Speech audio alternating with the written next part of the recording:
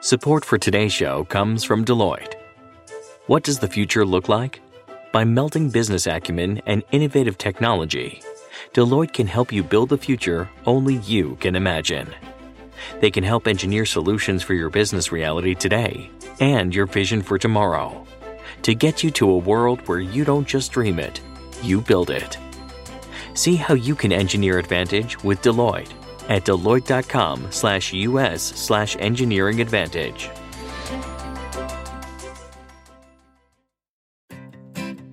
Support for this show comes from Slack. You're a growing business and you can't afford to slow down. If anything, you could probably use a few more hours in the day. That's why the most successful growing businesses are working together in Slack. Slack is where work happens, with all your people, data, and information in one AI-powered place. Start a call instantly in huddles and ditch cumbersome calendar invites. Or build an automation with Workflow Builder to take routine tasks off your plate. No coding required. Grow your business in Slack. Visit slack.com to get started.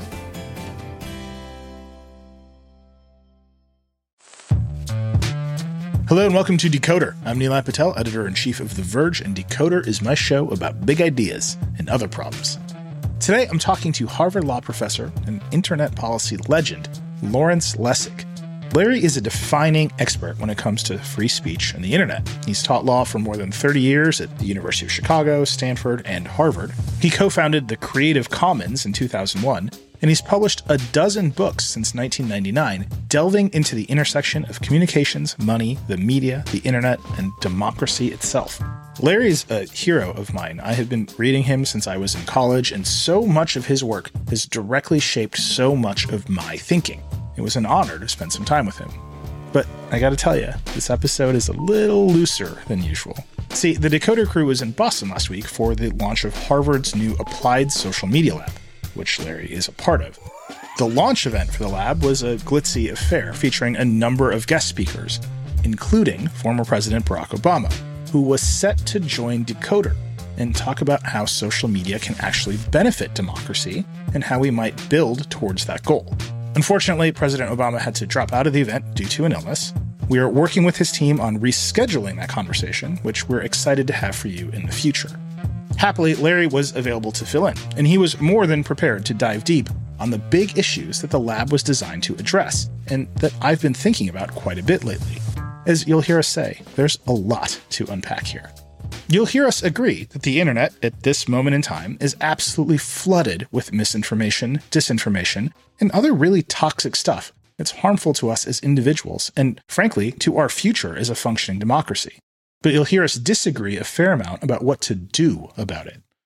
Here in the United States, the First Amendment puts really strong protections around speech and heavily limits what the government can do to regulate any of it, even outright lies, as we saw with both COVID and the 2020 election.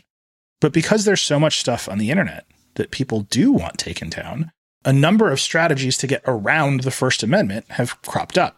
For example, there's one law that is really effective at regulating speech on the internet: copyright law. Filing a DMCA claim on something is one of the fastest ways to get it removed from the internet. And there's a whole folk understanding of copyright law, which is often wrong, that has sprung up in the creator economy. For example, Larry and I talked about the current and recurring controversies around React videos on YouTube. Not what they are, but what that controversy represents. The users of a platform trying to establish their own culture around what people can and cannot remix and reuse. Their own speech regulations based in copyright law. That is a fascinating cultural development. There's a lot of approaches to create these kinds of speech regulations that get around the First Amendment. And I wanted to know how Larry felt about that as someone who has been writing about speech on the internet for so long. His answers really surprised me. Of course, we also had to talk about AI. You'll hear us pull apart two different kinds of AI that are really shaping our cultural experiences right now. There's algorithmic AI, which runs the recommendation engines on social platforms and tries to keep you engaged.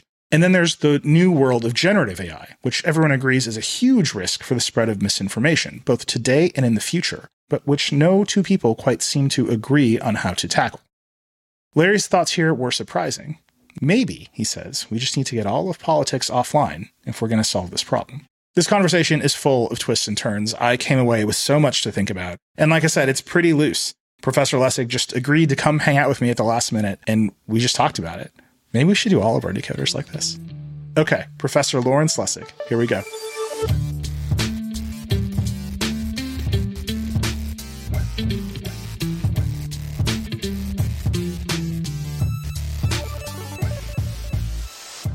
Lawrence Lessig, you are a professor of law at Harvard Law School.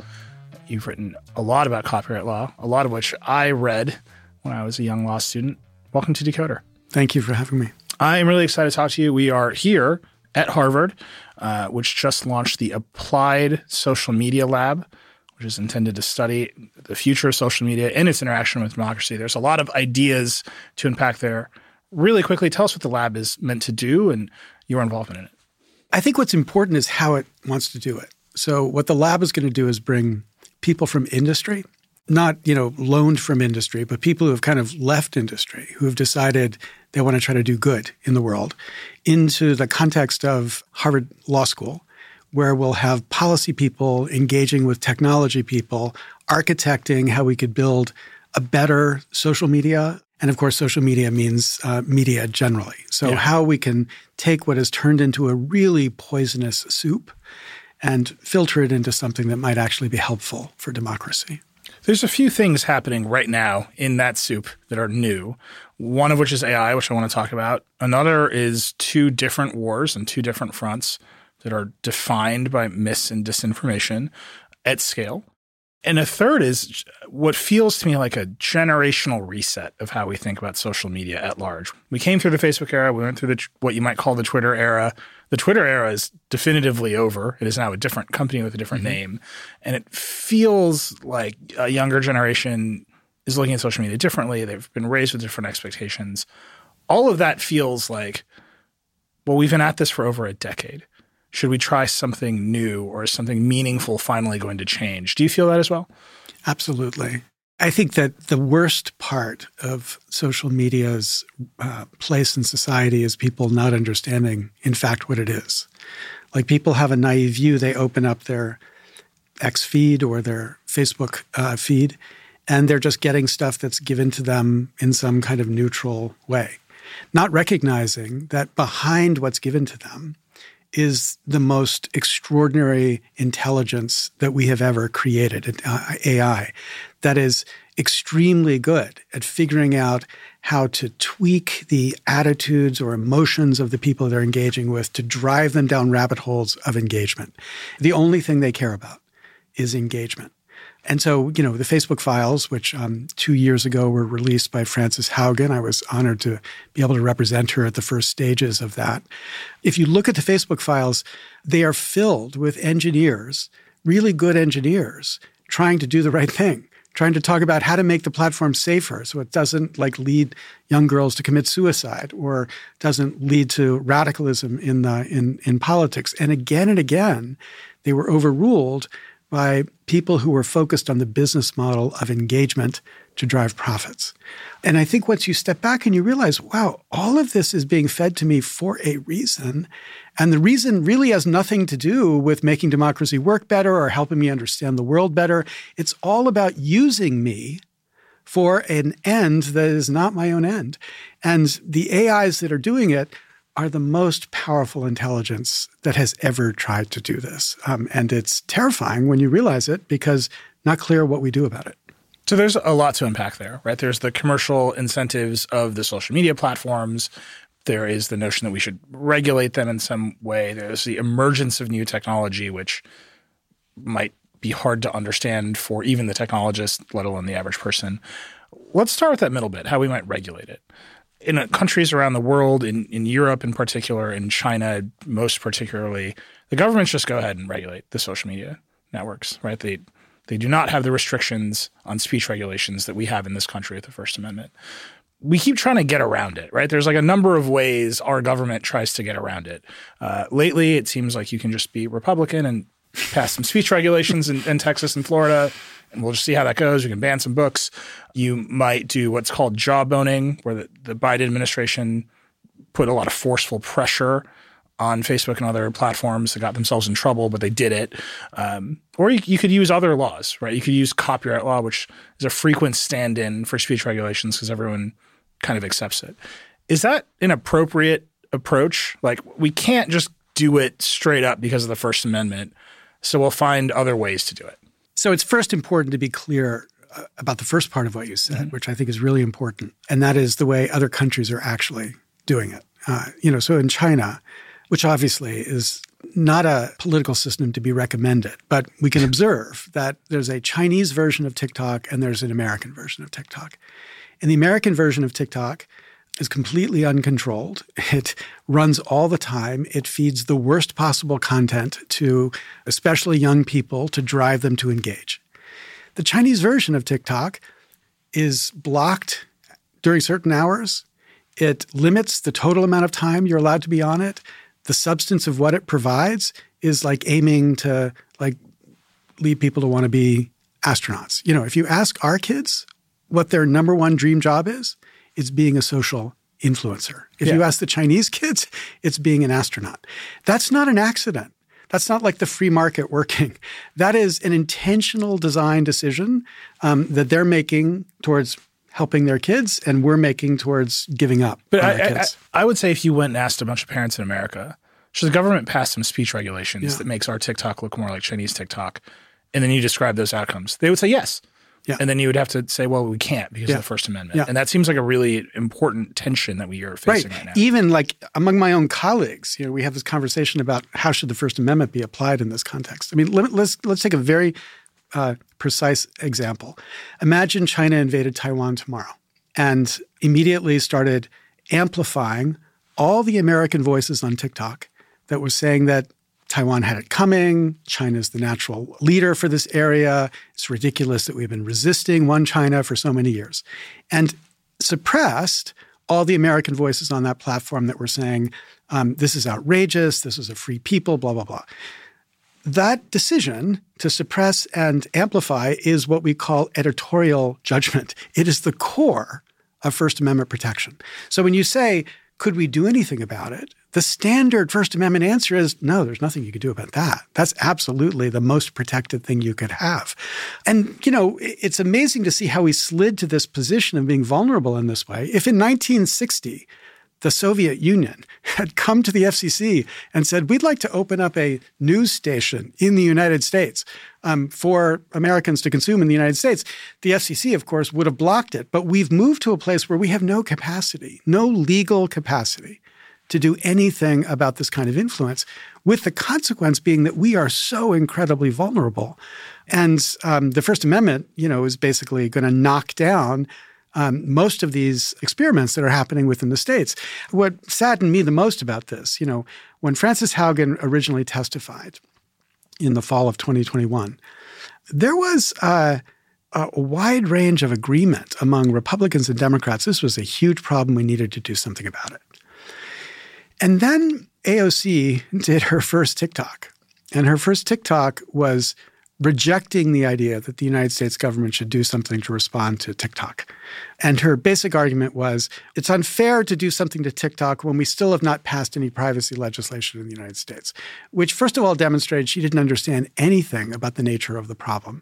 And number two, demonstrated that money has gone into the Democratic Party in a way to divide the two parties when it comes to social media and what we do about social media. So the First Amendment, of course, is an important barrier. But even more important than the First Amendment is the fact that the economy of influence that's governing in this space is an economy of influence of money. So I'm more cynical about this than you are, maybe even more cynical than you're suggesting. Wow, that's kind of hard to believe. I'm pretty cynical about the bipartisan nature, or the supposed bipartisan nature, of wanting to regulate Facebook. What I see is a bunch of politicians on both sides who know the First Amendment exists, who can't just go ask the platforms for content moderation that would favor their party. So whenever they see a weapon, like the Haugen papers, the Facebook files, they say, oh, we can just threaten you with legislation that may or may not pass, but we'll threaten you with it, and that'll be a lawsuit, and that'll be a long process for you to go fight it, and the public opinion will be against you. Or you can just change your rules. You can just moderate content to favor the Republicans or favor the Democrats. I see that cycle play out over and over and over again, and it to me, it appears to be wholly in bad faith. Yeah. Right? The First Amendment exists. No one wants to go litigate whether the government should make speech regulations. But can we go threaten a bunch of these companies with pretend legislation or manufactured outrage because of what has been leaked? Sure we can. And then maybe they'll turn the knobs and amplify our content more. That cycle seems to be more dangerous than almost anything, right? Because it is effectively speech regulation in practical impact on these companies without any sort of oversight or any check on how much it might be imposed. Yeah, absolutely. And that's exactly what happened in 2016 and in 2020. Indeed, the Facebook files demonstrated that though, for example, conservatives said that they were being discriminated against by these platforms. Mm-hmm. In fact, the interventions from the political department of Facebook overwhelmingly were interventions to bend the rules in favor of allowing conservatives to do whatever they wanted on the platform. So you're right. That dynamic was certainly what happened in that election. 2024, it will be that plus order of magnitude greater danger produced by foreign governments that have targeted the United States in this election. There are all sorts of stories of the Russians in 2016 and 2020. The Chinese in 2024 it's already revealed this is what they're doing. The first round will be the Taiwanese elections in January of 24, where they have already begun to figure out how they can flood that space to create disinformation, to tilt the election in the way that they want to tilt it. But that's just a dry run. In fact, the technology they're using will work better in America than it does in Taiwan because it turns out the AI is better tuned to English than it is to the Taiwanese version of Chinese. And so we will be completely vulnerable to something that has as its purpose screwing up our election. Look, Mark Zuckerberg doesn't hate America. Facebook wasn't trying to destroy American democracy. It was just trying to make money. But now you'll have even more sophisticated AI focused like a laser on blowing up the basic institutions of our democracy. And the mechanism of this AI or the expression of this AI in your mind is specifically TikTok. It's the algorithms behind things like TikTok, but it's also, more importantly, the content generation capabilities that LLMs will give them. So, the LLM capability to mislead people into believing that they are engaging with certain people about certain things, that they've seen a certain speech by Obama or a speech by Biden or a speech by Trump. All of these things that we don't have any defense mechanism for right now will just flood into the system. Think of it like pathogens. Like they will just spread pathogens throughout the system, and we have no antibodies for them. And we, as you're pointing out, because you're obviously legally educated, we also have a constitutional barrier to building those antibodies, or at least the government taking steps to build those antibodies. And the most dominant platforms for facilitating the spread of information have basically given up. I'm not sure what Facebook will actually do in 2024. They back and forth about it. But Elon Musk has fired the election team. I mean, that platform alone is like terrifying from its effect of what it's going to do for misunderstanding in this context. Just assuming it's still there by the time. Assuming, right? Something like now. that. Yeah. But this war in Israel right now, I think, is like a perfect example of this. Like the level of misinformation on both sides is astonishing, and yet you don't see people reacting in a healthy way. It's not like you see them like shifting to sources that will help them understand. Instead, they're doubling down on the sources that help them to misunderstand. I think one of the most startling facts that of the past 3 years, after January 6th, a bunch of polling reported in January of 2021 found that 70% of Republicans believed Donald Trump that the election was stolen. And when that number came out, everybody was saying, well, that's just temporary. They'll get it. Like eventually they'll just kind of relax. That was always wishful thinking in my mind. Yeah. And it went down a little bit, but it's now come back up. And, if we were like talking about the Soviet Union and you said, well, in the Soviet Union, they believe that America caused the war in whatever, and they still believe that completely false fact, we'd say, yeah, well, that's because you got state-run media. Well, we don't have state-run media here, but you can still perpetrate an obvious lie, and that stays. And that's not just stays, it gets embedded into the identity of the people who consume that media. And not accidentally, both because the business model of social media is engagement, and it turns out the politics of hate is the most effective way to get people to follow, and also because they're strategic bad actors who are very good at leveraging and using the platform. We have to take a quick break. We'll be right back.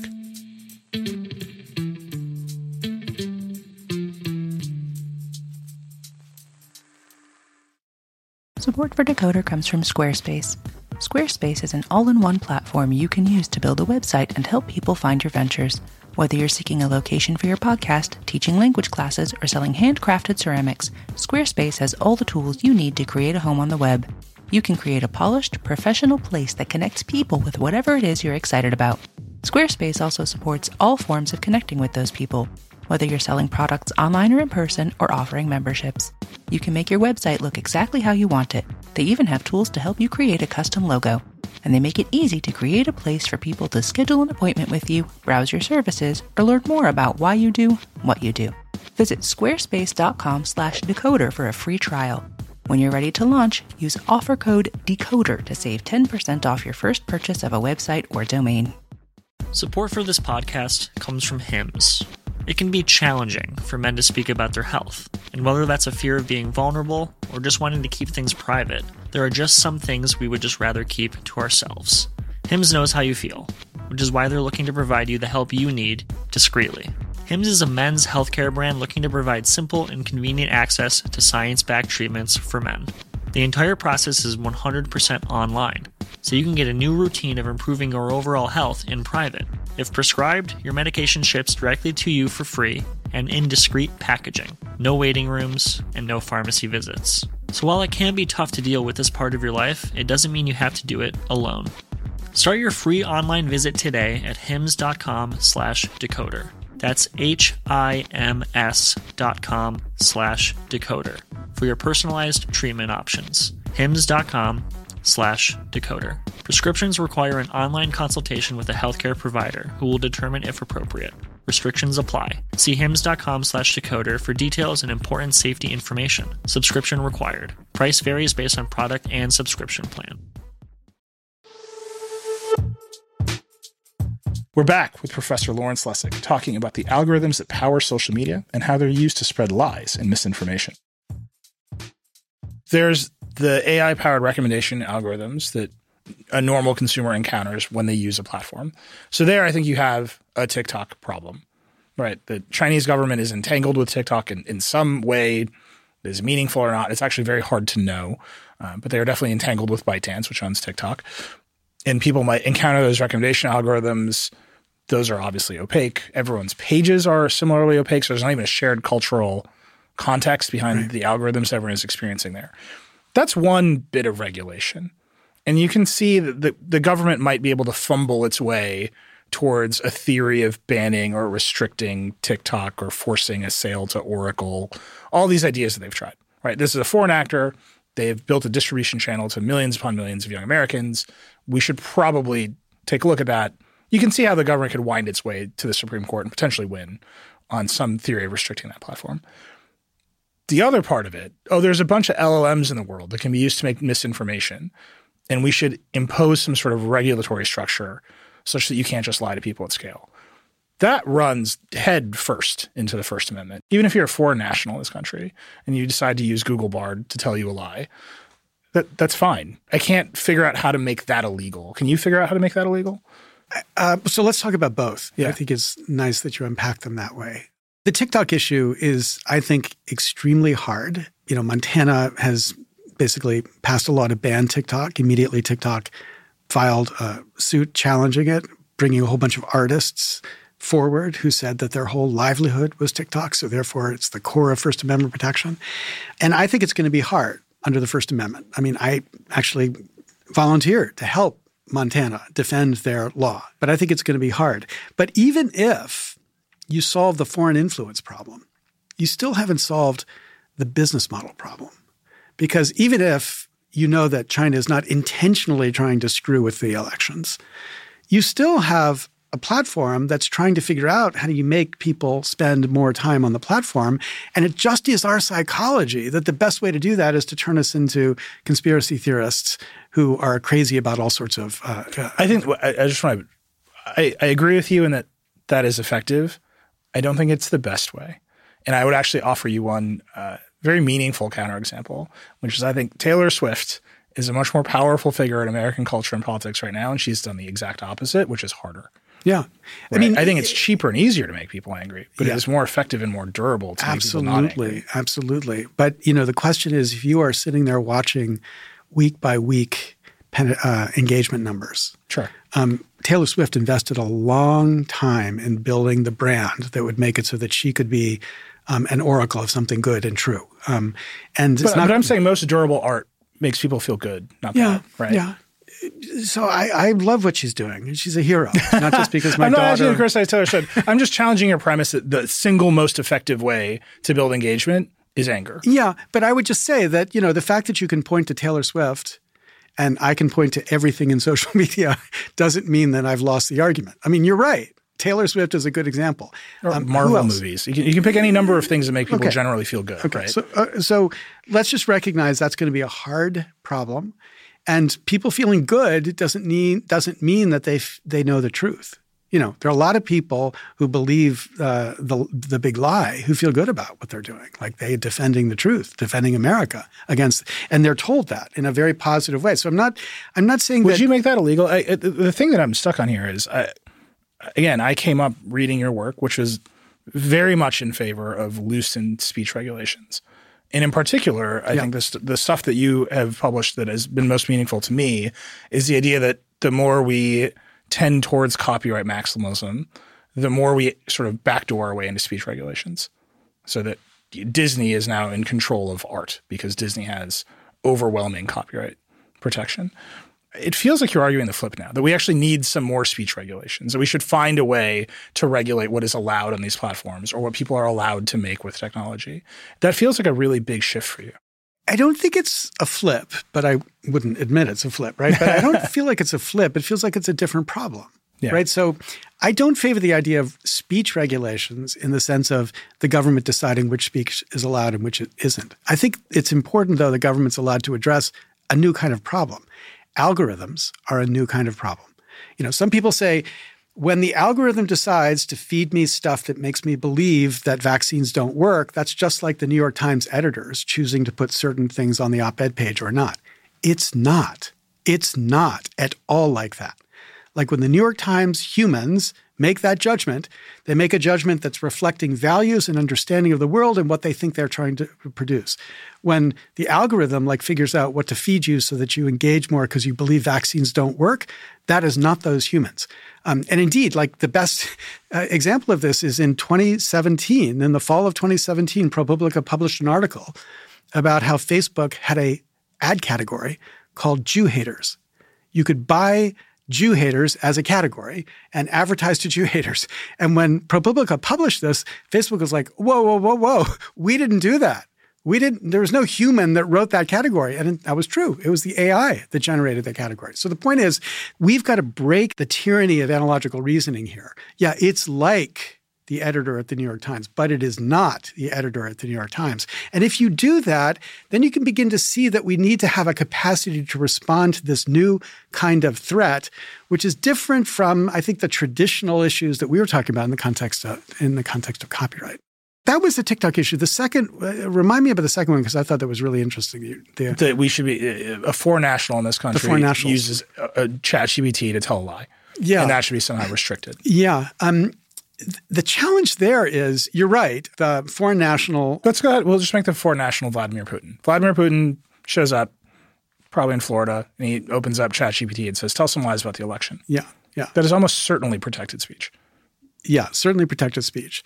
Although remember that the D.C. Circuit, Brett Kavanaugh writing the opinion, affirmed without dissent by the United States Supreme Court, upheld the idea that you could limit the ability of legal immigrants to spend money independently of a political campaign because we're trying to protect the American democracy to be a democracy that Americans choose. So there's a tension in the jurisprudence.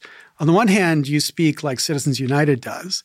It says that the question is just the speech. And does the government have the right to regulate, quote, speech? It doesn't matter who's speaking. Scalia, when he wrote his concurrence in Citizens United, said, everybody's making a big deal about the fact that we're giving rights to corporations. It has nothing to do with it.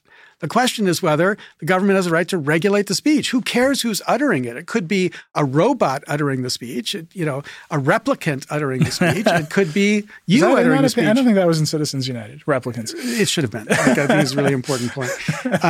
But like, if you adopt that position, then you're right. There's nothing you can do about Vladimir Putin. Yeah.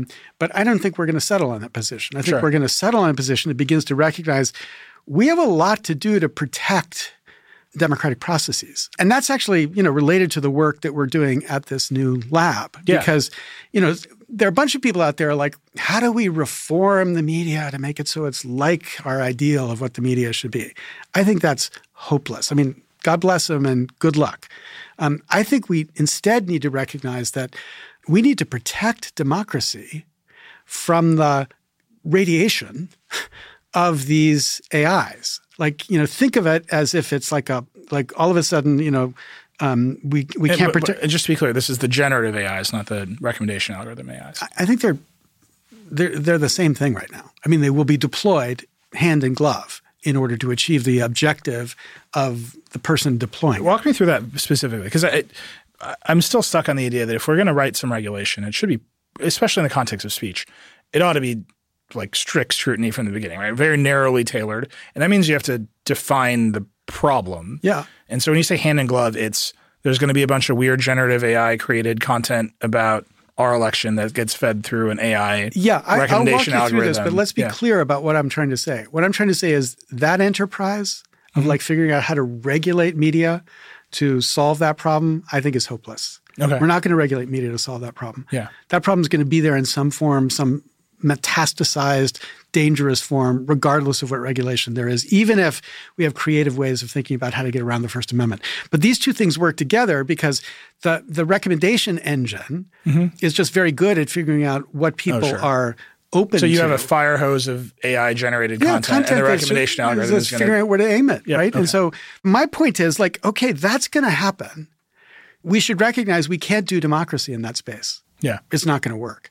And then we got to think about where can we rebuild democracy, or what could it look like that was protected from that sort of thing. So one of the things that is happening around the world, completely invisible in American media, but one of the most interesting democratic innovations that's happening around the world is the explosion of things called citizen assemblies. France did a huge one around climate change.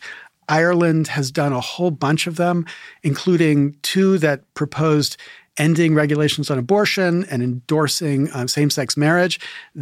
Citizen Assembly came up with those solutions, overwhelmingly supported them. Then it went out to referendum. The public overwhelmingly supported them.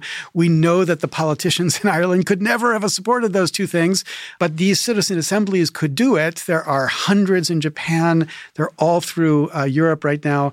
There have been some tiny experiments in the United States, but not much. But the point about these citizen assemblies is that these are places where citizens confront each other. They're representative, like they're large and representative. They confront each other. They hear the other side. They see that the other side is not a bunch of, reptiles. They're like ordinary humans with the same issues, like how do I make sure my kid, has a job after high school? And when they experience that and they deliberate and they come up with some resolution of some issue, whatever it is that's being presented to them, it has been protected. It's almost like in a shelter from these the corrupting influences of AI, whether foreign-dominated influences or even just commercial, engagement influences. And what I think is that, the more people see this, the more they'll be like, well, let's see more of this. Let's figure out how we can make this more of our democratic process. So at the lab, we've just are closing a deal to acquire a really powerful virtual deliberation platform. That has been a proprietary platform and charges a bunch of money for people to use it. We're going to open source it, and we're going to make it available in every single context. So, churches could use it, schools could use it, local communities could use it, a DAO could use it, a game could use it. You could be in the middle of organizing your friends at a game in a clan, and then you push the deliberation button, will be an API. It opens into a healthy deliberation context. We're doing this because we believe, first, we don't know how best to enable deliberation. Secondly, we think people out there do. And third, we think that when they do, they'll begin to think about this as another way to do democracy, and it would exercise a muscle of a kind of democratic relation to other people that we don't have right now. Like our democratic relation to other people is to hate the other side. The politics of hate is not just that we're polarized, it's that we have to turn into villains people who are not the same political view as we are. So what I believe is that we're going to have to find a way to begin to build something different, while at the same time we're going to fight the war to make sure the media doesn't poison us too much. So again, the radiation metaphor I think is really powerful here. Like, the skies open up and we're not protected from the UVs in the way we were before. We're going to have to go underground. We're going to have shades on, and we're going to have to protect as much as we can. And not clear we're going to succeed. It's hard to acknowledge exactly how terrifying these threats are. The politics threat is one thing. A friend report a conversation with one of the big one of the big AI companies, one of the senior developers at one of the big AI companies, who said, "My kids are not going to see high school." And what that statement is that he thinks we're not going to be able to control what happens with AI. Like it is a existential threat that we will not meet. And like when you realize exactly how dangerous these things are and exactly how weak our capacity to do something collectively about it is, there's a lot of reason to be terrified about it. And that leads a bunch of people to say, well, whatever, I'll just spend my time watching, Netflix. It is interesting how much the AI doomers are also the people building the systems. Yes. A fascinating relationship. We'll be right back with more about one of the biggest challenges to come, generative AI.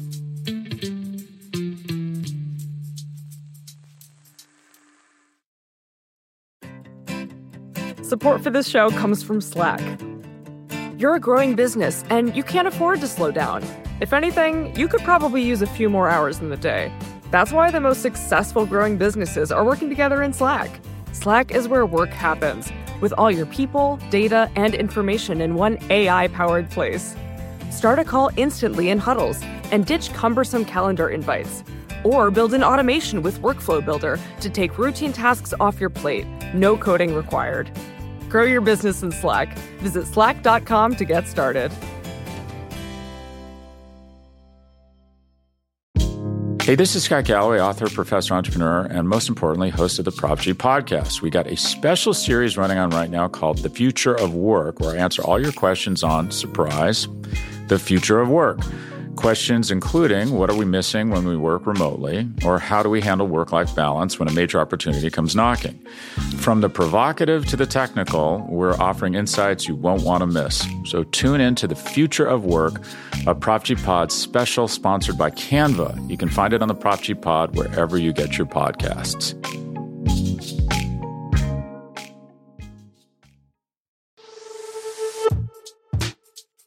We're back asking Professor Larry Lessig what he thinks about the wave of copyright lawsuits being filed against generative AI companies.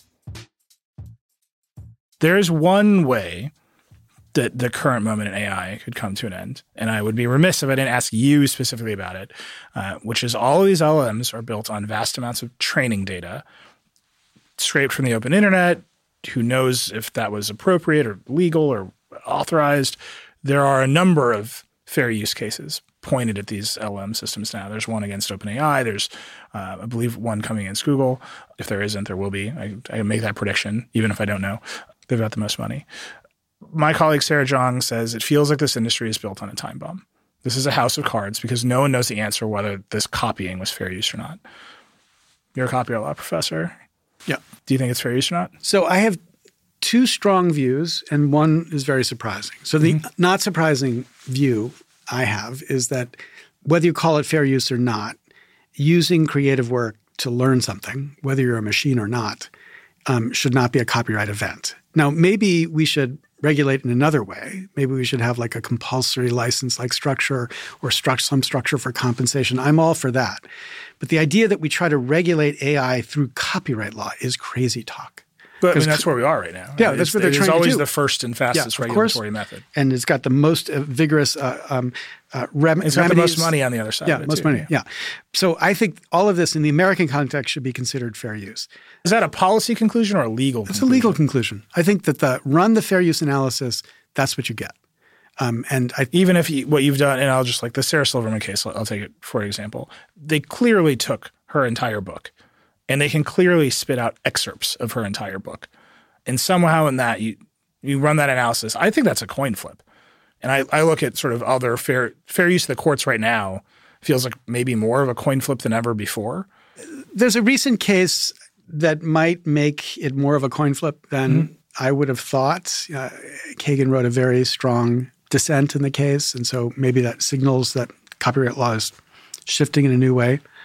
The question of like legal access to the underlying material is always there. So I'm saying if you have access to the underlying material, and that's and where your machine, license scheme would come in. And I'm not even sure it's a licensing point. My point is, if it's out there in the world and somebody has legal access to it and they use it to learn, that's not a copyright event. Reading a book is not a copyrighting event, even though when you do it online, it technically copies. The whole point is it shouldn't be a copyright event because the equivalent, reading, is the sort of thing that was free. It was protected as free. Copyright was a narrow range of controls that we had to impose to create incentives for authors. And I don't think any of those controls are relevant to the context of the training. So I'm a very strong training is free. The view I have, which is surprising to people, is that, or people who know anything, the 10 people in the world who know anything about my views on copyright. I have to make sure I'm one of those people. Is that I absolutely think that when you use AI to create work, there ought to be a copyright that comes out of that. And the Copyright Office has just sort of said no. Yeah, they've said no. What they've said is maybe if you have a complicated enough prompt, then you can get a copyright, which, we used to say fair use was the right to hire a lawyer. Now copyright is the right to hire a lawyer because you're like, here's my prompt. Is that a copyright or not? When what we need is an efficient system to basically just allocate the rights. Now, the tweak I would make, which I think is really critical, is I would say you get a copyright with these AI systems if and only if the AI system itself registers the work and includes in the registration provenance so that I know exactly who created it and when, and it's registered so it's easy for me to identify it. Because the biggest hole in copyright law, a so-called property system, is that it's the most inefficient property system known to man. We have no way to know who owns what. We have no way to know who to negotiate, with whom to negotiate. Certain entities love that, like the collecting rights societies. They love the fact that it's impossible to know because then you've got to have these huge collective rights societies. But the reality is we could have a much more efficient system for identifying, quote, ownership. And I think AI could help us to get there. So I would say let's have a system where you get a copyright immediately. So I push generative fill in Photoshop. Yeah. It immediately goes to the Copyright Office, says in some database, here's my picture I made in Photoshop. And here's how it was made and when it was made and what fed into it. Like whatever the provenance has to be to make it useful. I'm not sure of that exactly. But if you began to do that, you would begin to build infrastructure of registries that would make it easier for us to begin to navigate in this context. The other reason to push for this is that, artists in the next 10 years are going to increasingly move to AI generation for their art. Okay. If you don't get copyright from that, then basically these people have almost no way to make any living. You'll remember this, I hope, from copyright law. At the birth of America, foreign authors got no American copyright. Yeah. And all the Americans thought, this is great. We're protecting the Americans against the foreigners. But of course, what that meant is that all the English books were much cheaper than the American books. So the American authors were at a disadvantage because the English authors weren't getting copyright. And the American authors began to push, give everybody copyright so that there's no unlevel playing field. Well, that's the same with this generative AI. If when I sit down and I make a creative work, I get a copyright, and you push a button on Midjourney and there's no copyright there, the people consuming that work, like businesses trying to build advertising, are going to stop dealing with the artists. They're going to just deal with Midjourney, and they're going to get all this stuff for free that they can use in a commercial way that the artist before would have been compensated for. Don't the basic laws of supply and demand kind of get in the way well before the sort of copyright licensing cost? If I'm using Midjourney, I can make 10,000 images in the time it takes an artist to make their first cup of coffee. Right. And this is what I hear from artists and musicians, right? Our markets are about to get flooded with C+ work because most of it's C+ work. Yeah. And like most people don't care enough. But if you have enough supply of C+ work, the price of that will fall to zero. Yeah. And no one will ever pay us for A+ work. And whether or not, paying me for A+ work comes with an appropriate copyright license or not seems pretty secondary to that basic economic problem. Well, I mean, think about photographs. The same dynamic happened with photography, right? In the old days when the only people who had cameras were professionals, quality of photographs was very good. Then all this consumer cameras and then digital cameras came along. So the number of pictures in the world went up dramatically, and the average quality of them went down. Now, you would say, did that mean that there wasn't a demand for professional photographers? Well, a lot of them went away, but there are still pretty good professional photographers who are hired for substantial amounts for their particular professional work. But my point, I think, is slightly different. All I'm saying is we need to have a world where everybody's on the level playing field. Every creative work is protected in some sense. And I just want to radically lower the cost of negotiating that protection. And if we radically lowered the cost of negotiating that protection, then the best work would rise to the surface more easily. And, people would be rewarded for having figured out how to produce that best work. I would say that knowing what I know of you, that is a surprising viewpoint. Do you feel like you'll end up in a place where copyright steps in, as it so often does, as another solution to other problems, right? Provenance. I want to know this is made by a person. Now there's a federal database that would tell me if it's a person or an AI. Mm-hmm. And copyright will be the vehicle by which this information is disseminated. It could be copyright. This actually relates to another part of a really great question you asked before that I think it's important to be clear about. So when you were asking about AI in the context of elections, and how are you ever going to control that stuff? Because there are all sorts of, right now, proprietary AI like OpenAI has said you can't use this content for political speech. Mm-hmm. But we have all sorts of open source models out there that can use the content for political speech. And so one question is, can you do anything about that? And the answer is absolutely you could control American campaigns. And people are not creative enough about how to control it. But if, for example, you made every treasurer of every campaign swear on the penalty of perjury that no money was spent for any AI-generated content in that campaign, you could shut it down right away. But that still would leave you vulnerable to the foreign influence. Now, that's not to say that there shouldn't be something we do about it. We should do that. But the point is it will never be complete.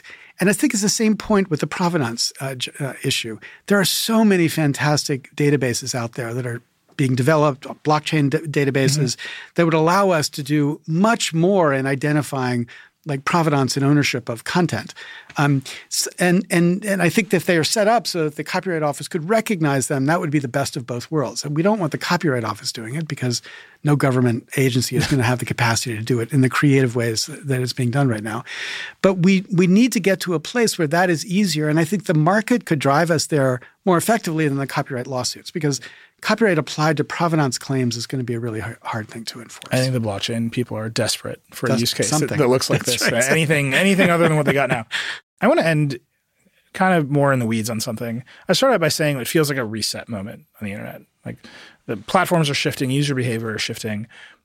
A thing that has jumped out to me, maybe more than anything, is that younger people on the internet are so deeply aware of copyright law in a way that my generation wasn't beyond getting sued for using Napster. That was basically our interaction with copyright law.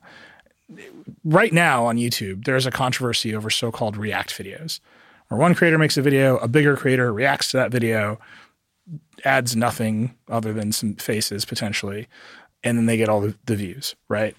And this is fine or not fine, but actually within the creator sphere on YouTube, the notion that this is a copyright violation and something should be done and this is wrong and they're going to reach to copyright law is very strong, right? There's actually a copyright maximalism amongst younger creators that is shocking to me. Mm. Do you see that there's like a new kind of folk private copyright law where, because speech regulations are definitely against sort of the American idea, we're going to substitute in our folk wisdom about what copyright law can or should be. We're going to say fair use like a magical incantation to claim moral superiority and have a fight. That seems all very like wrong to me. Like something bad is about to happen here. Yeah. Because we're once again training people to talk about regulating speech without actually talking about regulating speech. Yeah. I think it's actually a reaction to a very bad implementation that YouTube made of the original effort to protect copyright owners from piracy on YouTube. Mm-hmm. So, YouTube set up this very complicated, not complicated, but it's a very sophisticated content identification system to be able to identify content. And then if content is identified, then you can either demonetize the site that's doing it or order the site to take it down. And that created both a war for legitimate uses. So, for example, I gave a bunch of speeches that included music, and the label did a takedown. Yep. And my speeches were speeches about copyright law using these as examples that I wanted to demonstrate what the law was. And they issued a takedown to me, and YouTube was very automatic about it. I fought back, and they eventually threatened me, and then I sued them and got them to Liberation Music to agree that they weren't going to play this game anymore. But of course, everybody plays that game where they're issuing takedowns to everybody. But that created this really perverse incentive for people to basically create complete ripoffs of other people's work and then just use the same mechanism to go after them. And these were all complete fraudsters. There are people who take public domain work, they put it up, and then they use this registration system to say, these other people producing the public domain work are violating my copyright, and the machine's not smart enough to be able to do anything about it. And so this, I think, has created an economy of what feels to me like real piracy, because these are not creators who are trying to do something creative, remixing in some interesting way. They're just trying to exploit the system to steal from others. And that reaction creates a counter-reaction, which is, I think, the culture you've identified. Yeah. I'm not sure how we get beyond it, other than a more sophisticated or commitment by platforms like YouTube to be more sophisticated in its policing about what's actually going to be allowed as a remix and protected as a remix and what isn't. And if they were actually aggressively policing that in the way that's consistent with the values of copyright, I don't think it would be triggering the kind of anger that's being triggered on the other side.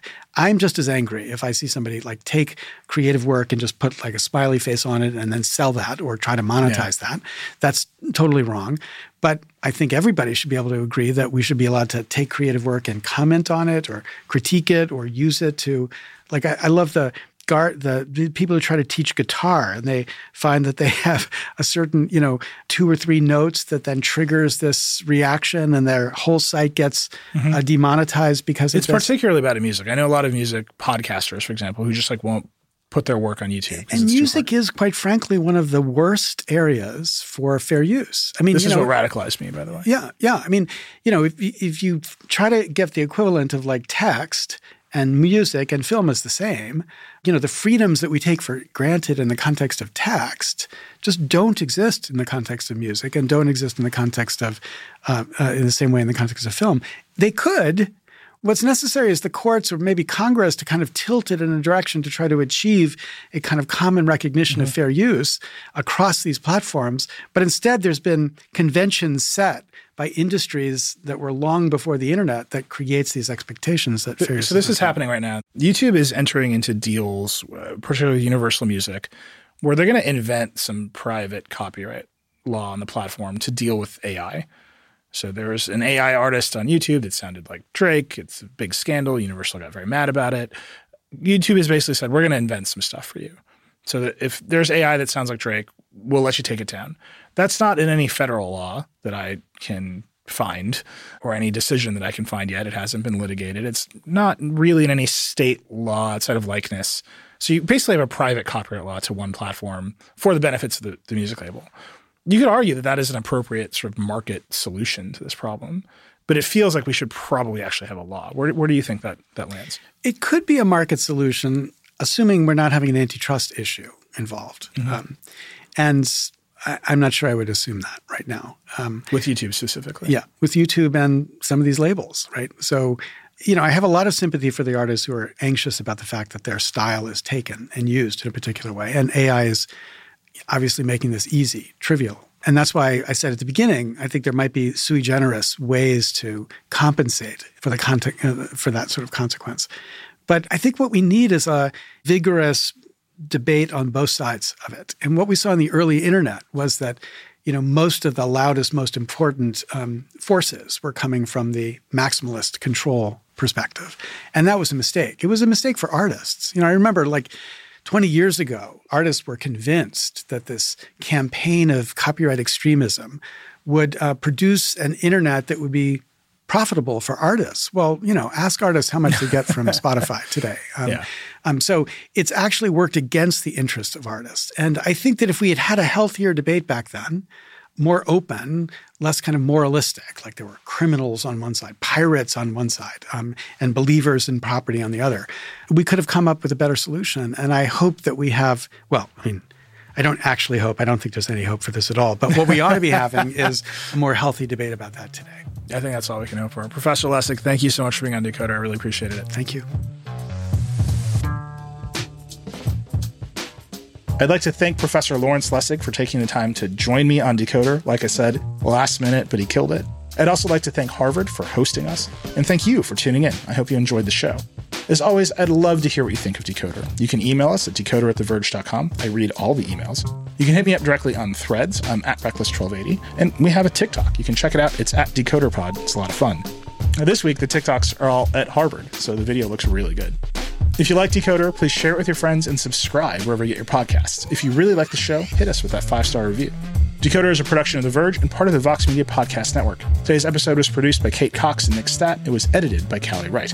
The Decoder music is by Breakmaster Cylinder. Our executive producer is Eleanor Donovan. The Decoder music is by Breakmaster Cylinder. Our executive producer is Eleanor Donovan. We'll see you next time.